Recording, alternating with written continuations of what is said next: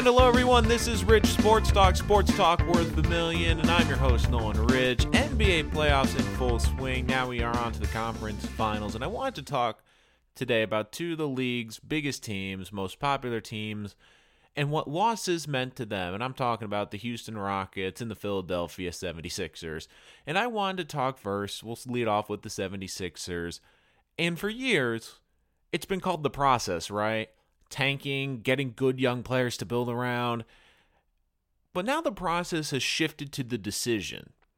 No, not the LeBron James decision, but the decision of what this team needs going forward. This offseason, we talked a lot about LeBron James and what could happen with him in Los Angeles, what of course will happen with Kevin Durant and Kyrie, but to me, the thing no one's really talked about is the 76ers. They're, to me, the one team that can be significantly impacted this offseason. Well, what do I mean by that? They have two impending free agents. I think they're going to have to make a decision what young star to build around, and can they keep the good pieces that they have on their bench? And I'm not sure that they're going to be able to keep everyone. In fact, I don't think they're going to be able to keep everyone, and the decisions they make of what players to invest in now will determine the future of this franchise for the next decade.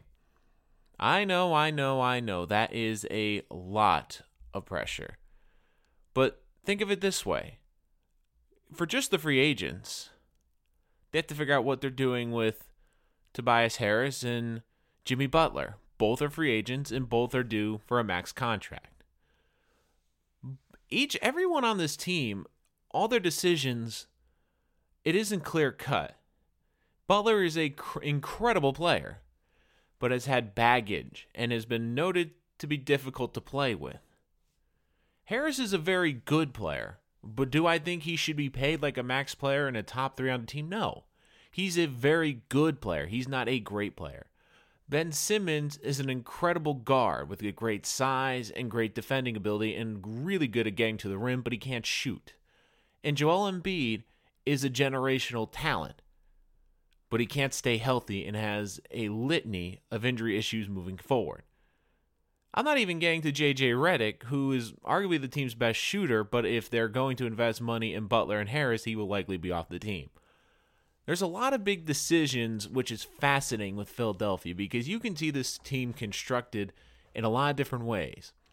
And we saw the process, getting these good young players there. Now they have the decision of what players from the process to invest with. Personally, I think it should be Ben Simmons. People say, well, he's not a great shooter. But when you saw him on the court without Embiid, he was great, especially getting it to shooters. I think if you built the team around Ben Simmons and you got shooters around him, this would be a great basketball team. It would shift to what the game is going to. The thing is, I'm not sure they're going to do that because they have a big dilemma what to do with Embiid. Embiid is by far the most talented player currently on this team, and you could make the case the most popular player on this team. But here's the problem, and there's a lot of them. It's his health. He's missed more games than he's played in his 76ers career, and it has come out he needs 6 treatments just to play in a game, and he has ankle injury, back injury, and he has a weight issue as a big guy. That's not good for a guy who's supposed to be in his prime right now. And I think if you were to trade him, you would get the most value now, because if he has another major catastrophic injury, his value is going to diminish greatly. I think you can sell high right now on him. It won't be popular in Philadelphia, but if you can get good pieces around Ben Simmons, I would do that. But there's a lot of decisions they're going to have to make. Do you want a core with Butler in it? Do you think he'd be a better fit? He was great for the 76ers, and I really like Butler as a player, but he is very difficult to play with. So that's another decision this team's going to have to make, and I do like Harris, but if they're going to give him a max deal, that's going to limit what they can do in terms of a bench and in terms of three-point shooters. To me, Philadelphia's the most fascinating because this team, to me, out of the 4 big guys, they're going to have to at least invest in 2. And if they do somehow get 3, they're not going to have any bench, and it's going to be those 3. And for Philadelphia, this is a big decision because they've been building this for years and finally have a great basketball team. But the decisions you make of what players you invest in, and to me, the one player you have to is Ben Simmons because he fits the game now. And I know he's not a great shooter, but he can attack at the rim, and he is great at setting up three-point shooters. I would not invest in Embiid. I think he's a tremendous talent, but I am concerned with the injuries, especially as a big guy. We've seen big guys, when they start to get hurt, it doesn't get better. When Greg Oden's starting to get injury after injury, it never got better, and he was out of this league. And Embiid is an incredible talent. But when you've missed over half of your career games in your 20s, that's concerning to me. And I get that when he is healthy, when he is right, he's the best player on the floor for the 76ers, and I get that. But I would try to sell him high, but if they do invest in him, it's going to send a clear message, and they're going to have a big decision to make with Embiid. Personally, I would try to invest in Ben Simmons first, but it'll be fascinating to see what they do, because they have a big decision with Butler and Harris. They're going to have to figure out the cap space. They're going to figure out what guys. Now, could Harris and Butler maybe take a slight discount? Maybe.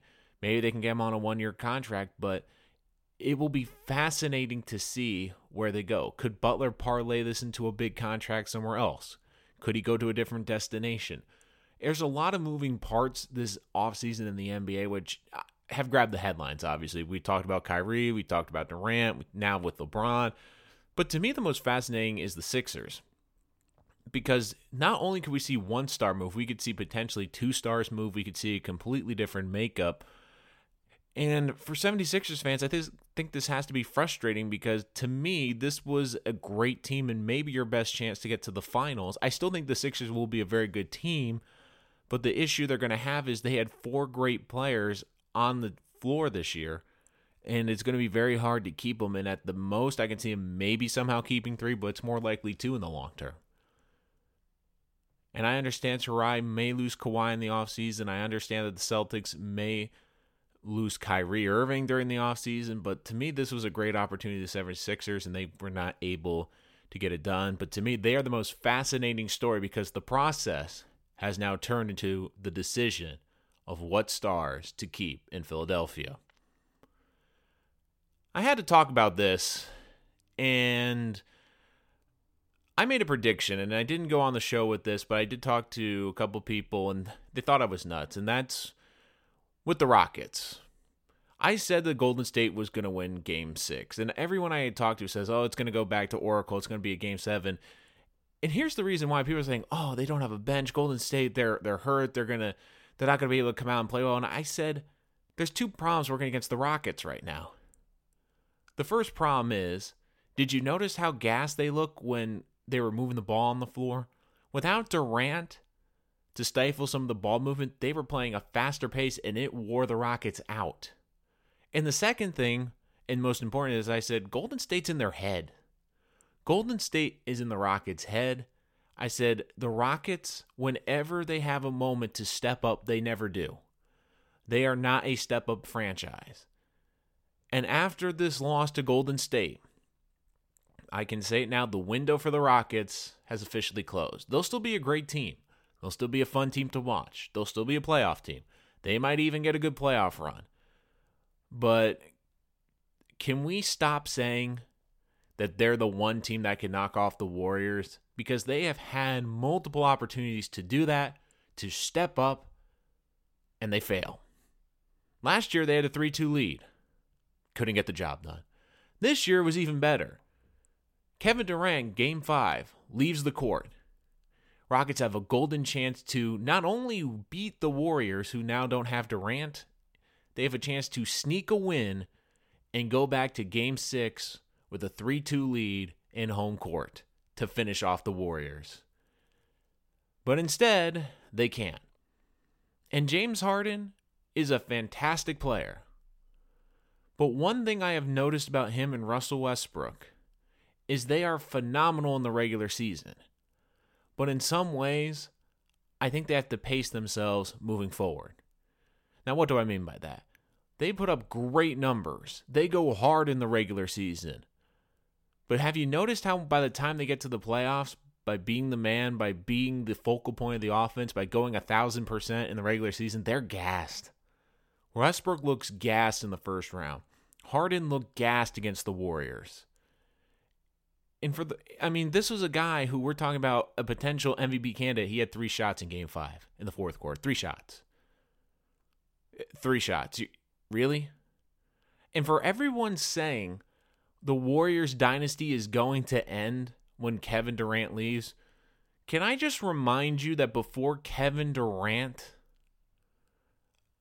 got there, they won 73 regular season games and were a Kyrie Irving shot from winning back-to-back NBA titles. In some ways, Durant leaving could be a blessing in disguise, because what does one thing Golden State not have? It's a bench in depth. I mean, they're paying Boogie Cousins this year. They're also paying Durant. If they're not there next year, this team can afford to get another shooter or two. They can build up their bench. And in some ways, I think Curry would want it that way. Because if you look, Curry over the last 2 games, when Durant's not there, there's better ball movement. There's better open shots for him. It's hard because when you have Durant on the floor, he is the best player in the world right now. He's going to have to get his shots, and you're going to have to get him the ball. But without him, there's more ball movement. More people can get involved. Have you noticed how Draymond looks 5 years younger now? It's because he's being involved. He's being an integral piece. He's not the 4th man in the group anymore. And for Golden State, they're having great ball movement. They're shooting incredibly well. They look ready. And people are saying, well, they can't win a title without Durant. Well, I disagree with that. I completely disagree with that. You look at them, they look just as good, if not better. In games where Durant didn't play, they're 29-4 coming into this series. Now they're 31-4 if you count Game 5, and if you don't, they're 30-4. They are fine without Durant. Durant, when he came there, he was a luxury item. He wasn't an integral piece. He has helped elevate this Warrior franchise and this dynasty. But if he were to leave, they will be more than fine. But for the Rockets, they're stuck. They are stuck because Chris Paul, they're paying a lot of money to. And I love Chris Paul, but he disappeared in this series. He absolutely disappeared. There were times I was looking for him. Like, is he missing? Do we need to put Chris Paul's face on a milk carton? Because I don't see him out there. But he was on the floor. The Rockets are trying so desperately to be the next Warriors. Did you notice how in Game 6 they shot more three-pointers than the Warriors? I mean, they're trying to do everything to be the Warriors and beat the Warriors, but they can't. I think there's a psychological block for this Rocket team that Golden State, they are in their heads. And it's not going to get better because now they had a chance without Kevin Durant there to beat them, and now they couldn't beat him without Kevin Durant. Even if Durant doesn't come back, you really think the Rockets are going to be confident saying, well, Clay and Steph beat us up pretty good last year in the playoffs. We got this. No. You look, this team, they're getting older. Chris Paul's going to be another year older. James Harden's going to be another year older. And while I still think Harden is great in the postseason, he shrinks. Everyone shrinks in the postseason because you play better defenses. And more importantly for Houston, what hurts them is during the regular season, they flop a lot. They get a lot of fouls. In the postseason, referees, they don't want to decide the game. They're going to swallow the whistle. They're going to let more physical play happen. And you could see it. That threw the Rockets off early in the series because they were looking for calls, and the refs are like, we're not going to call you flailing your leg out on the three-point shot. We're not going to give you the foul. We are not going to decide this game. And for people saying that the Warriors were the team that was ruining basketball and would be the boring dynasty, could you imagine the Rockets having a dynasty? Flopping in free throw shooting. Yes, that's what I want to see when I watch an NBA game. But for this Rocket team, can we stop? It is dead now. We cannot say with a straight face anymore that this is the team that can compete with the Warriors and take them out. They are not a legitimate title contender. Until you beat Golden State, I cannot take them seriously. It's like Ric Flair once said, to be the man, you got to beat the man. And time and time and time again. And the Rockets have had great opportunities. They had a lead last year. This year, they could have had a 3-2 lead. And even when they were down 3-2, Kevin Durant wasn't on the floor for Golden State. And they blew it again. I like the Rockets. I like James Harden. They're going to be a good team. They're going to win playoff series. They're going to be exciting. But we cannot continue to say this is the team that can beat the Warriors. This is the team that can dethrone the dynasty. This is a team that can win a title. Until they go through Golden State, that's not happening. They have had multiple opportunities, and even without Durant, I think that the Warriors are so much in the Rockets' head, it's going to be a mental block for this team going forward. They're limited in what they can have with the Chris Paul contract. They are limited moving forward. They're going to be another year older next year. Golden State, if they don't get Durant, they're going to have money to invest in bench pieces and getting another shooter and getting another role player and getting another big to be a rim protector. They can build out their lineup a little bit more. They can get a little bit more size. They can get a little bit more physical on the bench to match up with the Rockets. The Rockets are stuck with the roster that they have. And the last 2 years, they had their shots. They had their shots to take out Golden State and prove that they could be the team to win a title, and they haven't done it. They have not done it. And for me, I still think the Rockets will be great. They'll be entertaining. But if anyone says they're the team that can take out the Warriors next year, or they're a legitimate title contender, stop. Stop. We've been saying this for years now, and it still hasn't happened. Definition of insanity is seeing the same thing over and over again and expecting a different result. And the Rockets have had multiple opportunities, great opportunities, golden opportunities to take out the Warriors, and they can't do it. They can't do it. I think part of it is because Harden is so aggressive in the regular season that he's worn out by the time we get to the playoffs. But I'm telling you, this team, we can't consider them a legitimate title contender. And I'm looking at the West right now. Nuggets look pretty good, and they're young. Portland looks pretty good, and they're young. There's a lot of good young teams coming up in this division, in this conference. And the Rockets, they'll be good. They'll win 50 games. They'll make it to the postseason. But to me, James Harden and this Rocket team, they're going to be one of those great NBA teams where, like, they were great, but they didn't win a title. Those Utah Jazz teams were great with Karl Malone, but they didn't win a title. Those New York Knicks teams of the 90s, they were great, but they never won a title. They're going to be one of those teams, and James Harden's going to be one of those players. He was great. He was one of the best players. He was arguably the best one-on-one player in basketball. But they couldn't get through Golden State, and they couldn't win a title. So for the Rockets, that window has closed. Houston, we have a problem. The Warriors are in Houston's head, even without Durant.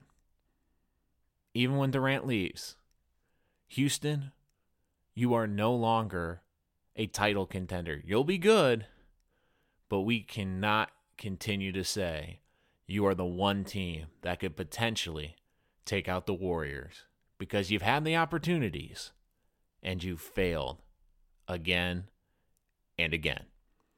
That's going to do it for this episode of Rich Sports Talk. Thank you for joining us here today. Make sure to check us out on YouTube, Instagram, and Twitter with the handle @RichSportsTalk.